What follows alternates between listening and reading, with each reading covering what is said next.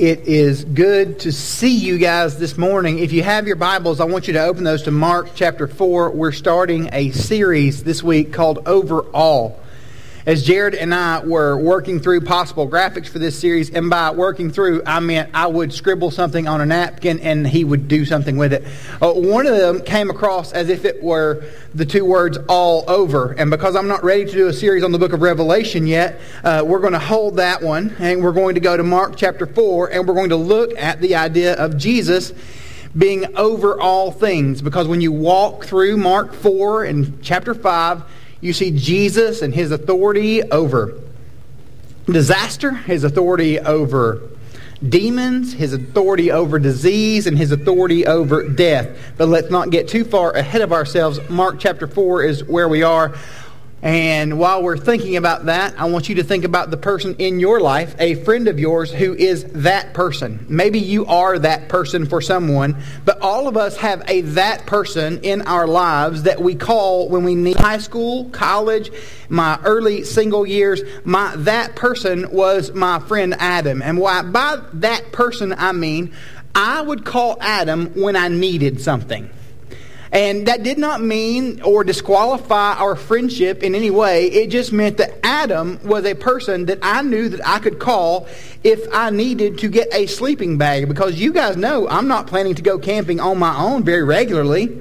I would call Adam and he would let me borrow a sleeping bag. I would call Adam and he would let me borrow multiple things. Adam would help me fix things. Adam helped me move at one point. Adam was that person. We all have that person. And for many people in the world, they like to be that person for someone. We like to feel, and many of you as I look around the room right now are thinking, am I that person for Chad? And if you're wondering that, the answer is yes. But when we look at this idea of that in regard to the disciples, we kind of see it. They feel that they are that for Jesus. And when we get to Mark chapter 4, we see that really dealt with. After all, the disciples met with Jesus, and when they met with Jesus, he was doing Jesus things.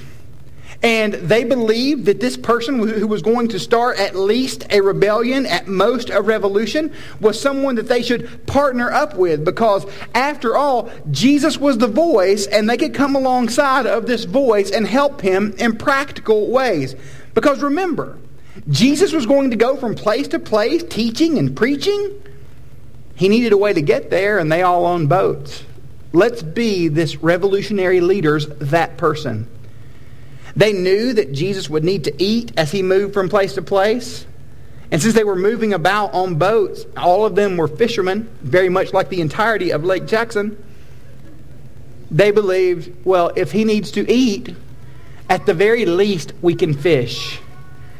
They were going to be people who served in some capacity to help Jesus along in his mission. The disciples were more than dwarves who chased around after Jesus. They were going to be part of what he was doing. That's why they would have the audacity at one point in the New Testament to ask Jesus, hey, when this whole kingdom gets set up that you're pushing back so far, can I sit on your right and I sit on your left? Two of them asked that. The rest of them were thinking that. That's how the story works. Mark chapter 4 is where we are in verse 30, and we're picking up in verse 35. We're looking at a story of Jesus' authority over all things, and we'll start here. On that day, when evening had come, he told them, let's cross over to the other side of the sea. So they left the crowd, and they took him along, since he was in the boat, and other boats were with him. A great windstorm arose, and the waves were breaking over the boat, so that the boat was already being swamped. He was in the stern, sleeping on the cushion. So they woke him up, and they said to him, Teacher, you care that we're going to die? Don't you care that we're going to die? And he got up and he rebuked the wind and he said to the sea, Silence, be still. And the wind ceased and there was great calm. And then he said to them, Why are you afraid? Do you still have no faith? Our main idea today is that creation responds to Jesus. And we have to ask this question, do I? Creation responds to Jesus, do I? Do I respond to Jesus? As we break down the text, wicca, we can do it in four ways. Verses 35 through 38, Jesus directs our way.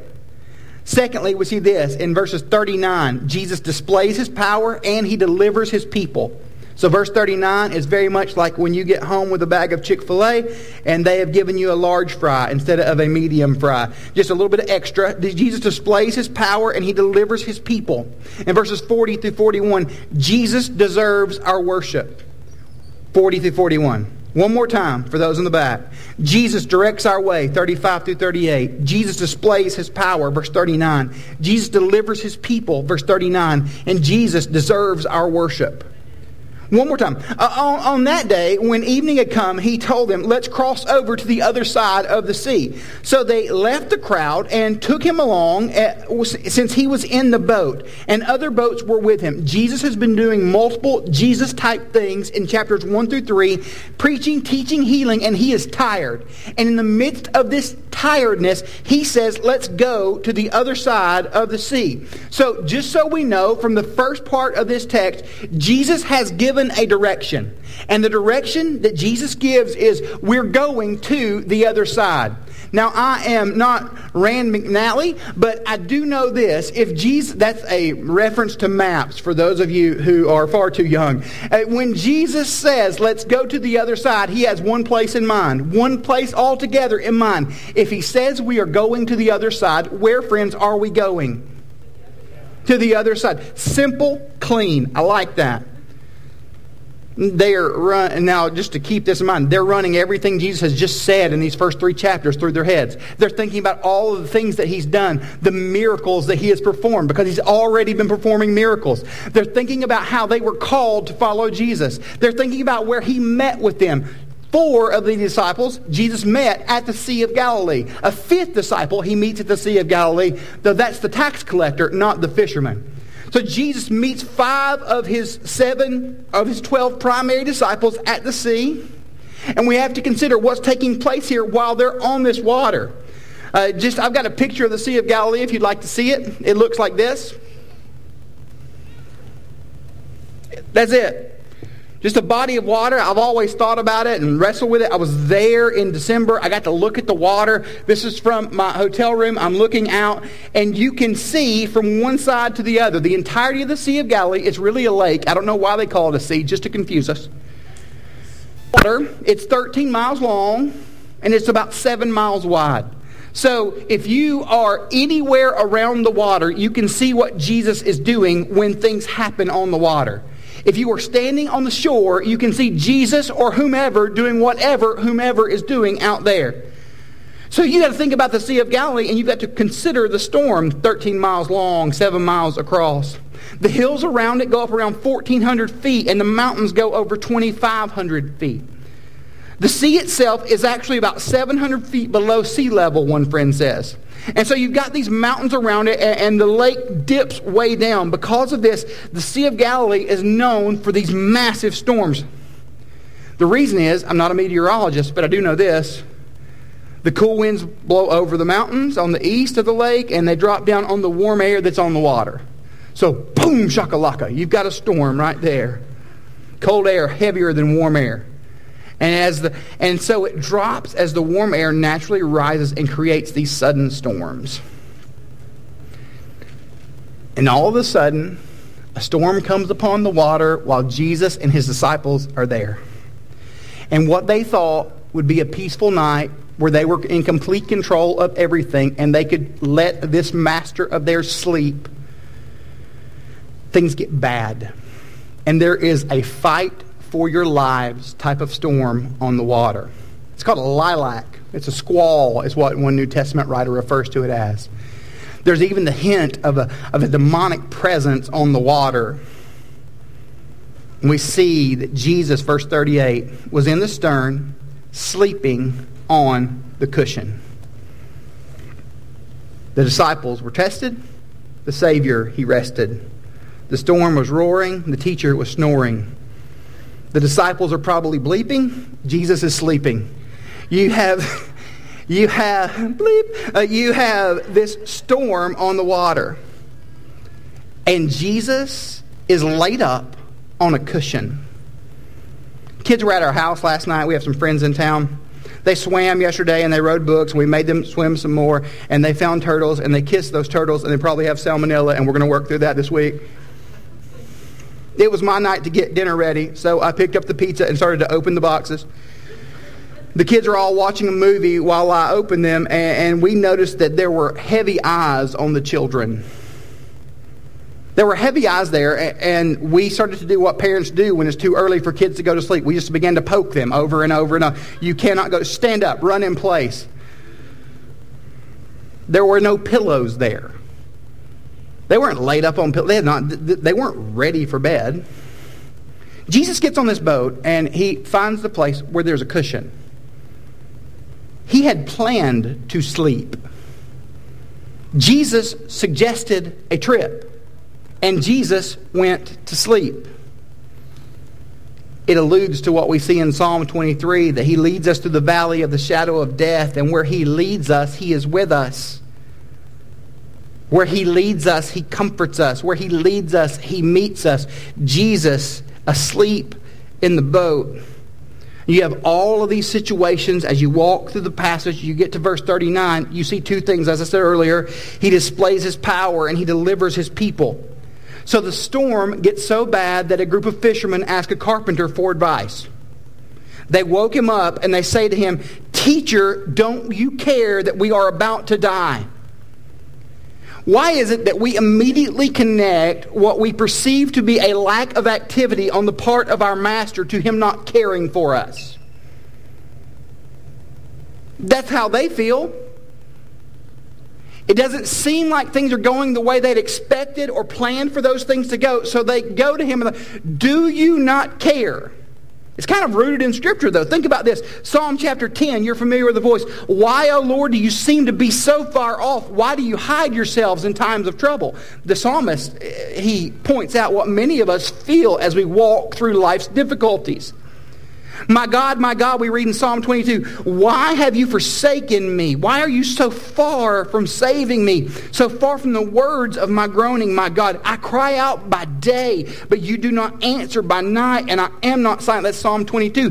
Jesus references that on the cross, but we know that there was a humanness to his reference to that because Jesus is fully human and fully divine and says, my God, where are you? Why does it seem that God is so silent, so distant, so absent from the throne?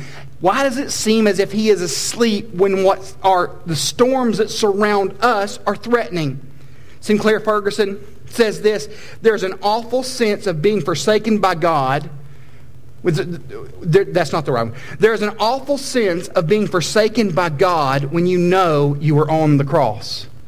In these moments where it feels like our lives are coming to their conclusion, when we are walking through the most difficult things, when it seems as if we are on the brink of death, it seems like God has left us. That's why we ask the questions that we ask. It's why we have the struggles and the fears that we have.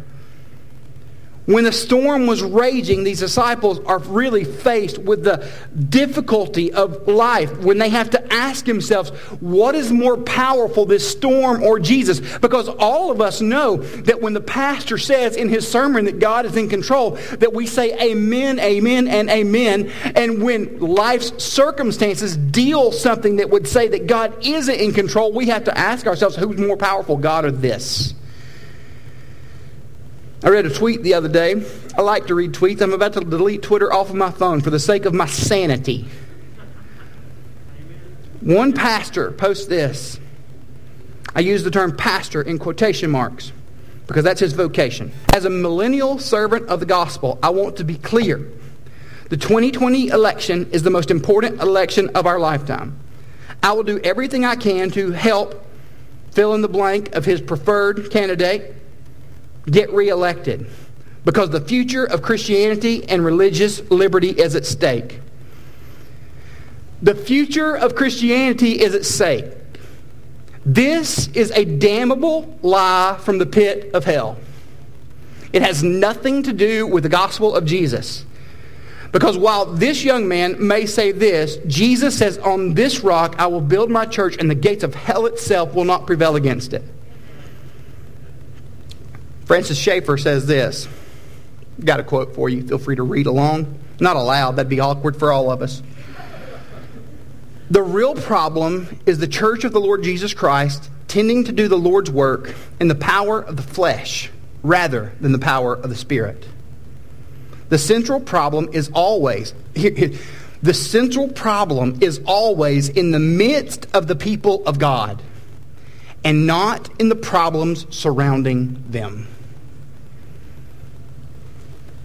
If we are wondering why the church does not function the way that God intends for it to function, that rests really in us much more than what's outside of us.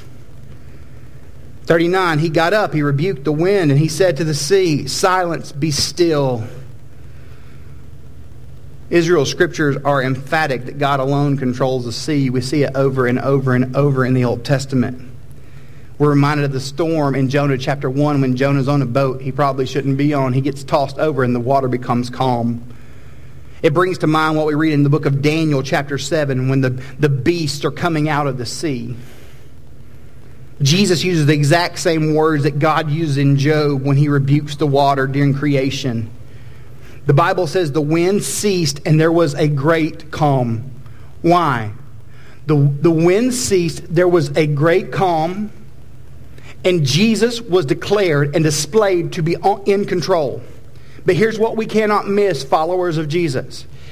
Jesus is in just as much control when the waters of life are raging as he is when they become still.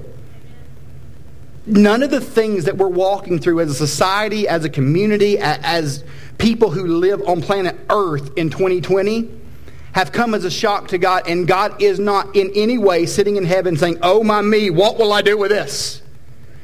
Corona?" He is all-powerful. That doesn't mean that we should not be wise or consider direction or any of those things. It just means that as God's people, we have to see that God is fully God. He does not stop being God because everything around us says that we can't be God anymore. See, the disciples have a belief in their situation that they are reigning in. We have this. He then says to him, then he said to them in verse 40, Jesus deserves our worship. Do you still have no faith?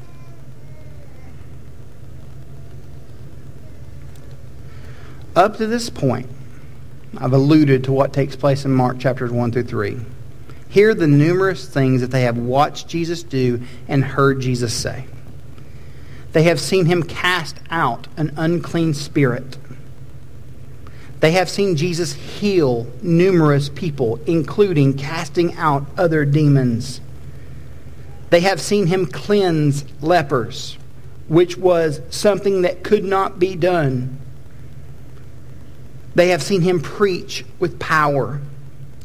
They have seen him declare himself Lord of the Sabbath.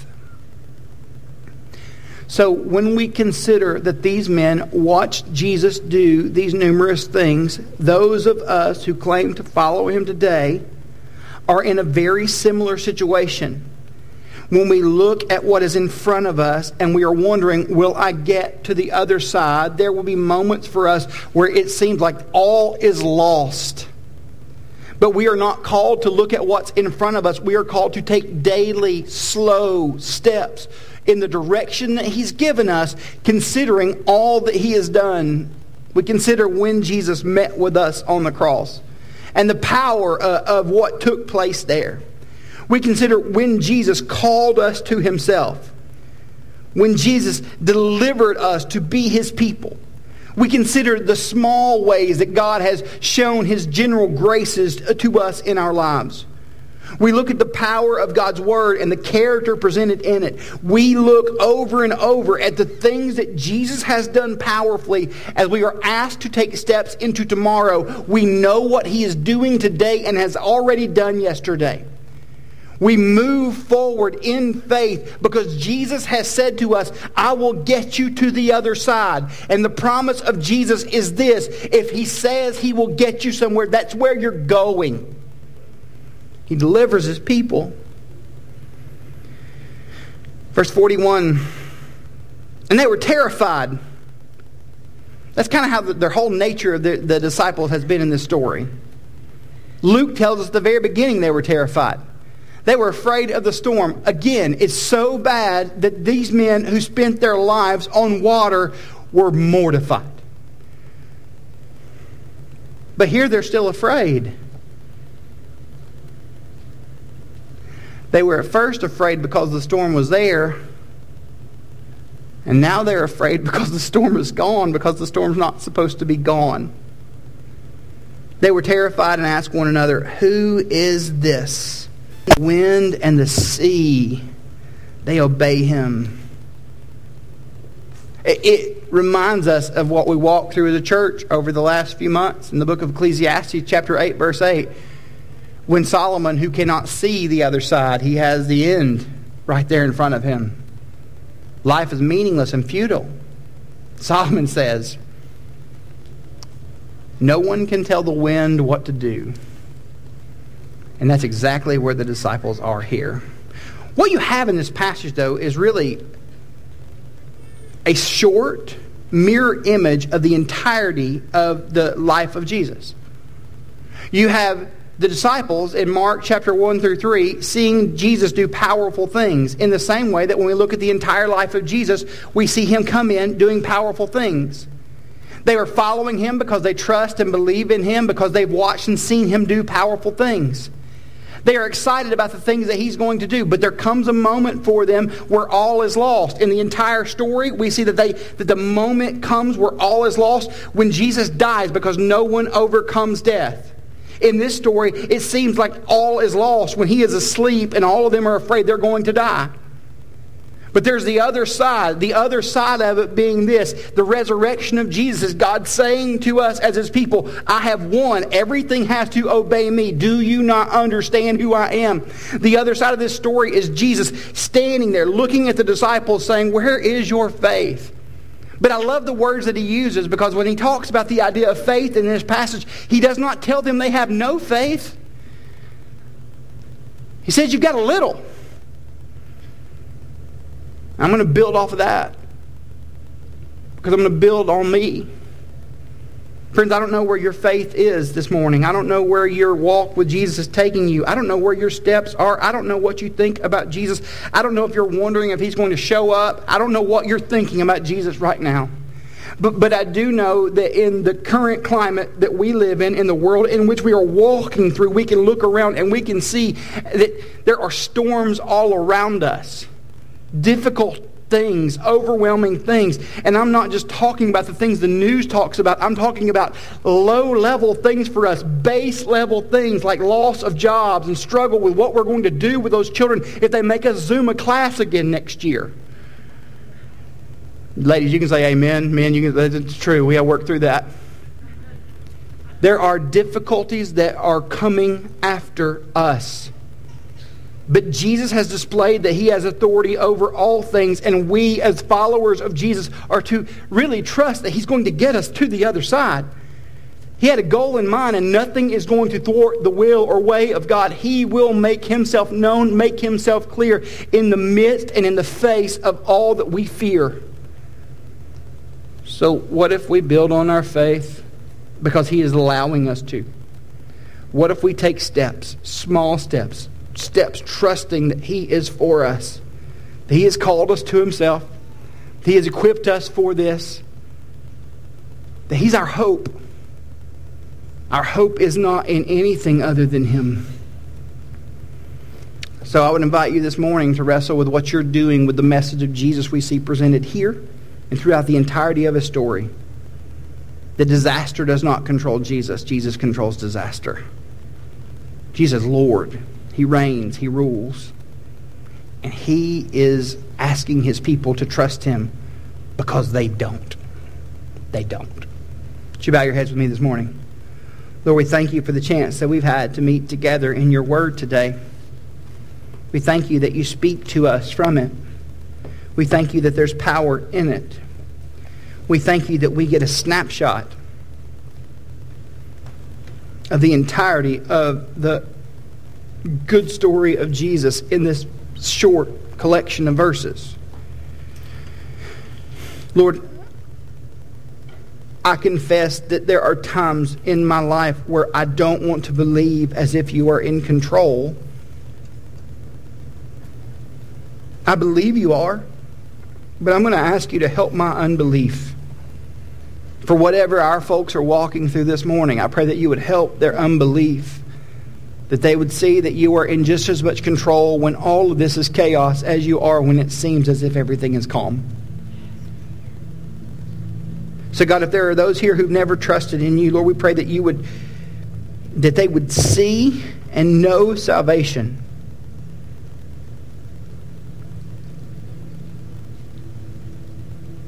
That they would fall down and worship you.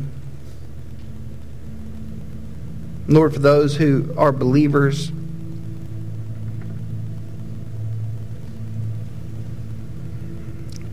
let us see you meeting us in the way that we need to be met from you. Help us to follow you, Jesus, to trust you, to believe you. We ask all of this in your powerful name. I'm over here if you need me.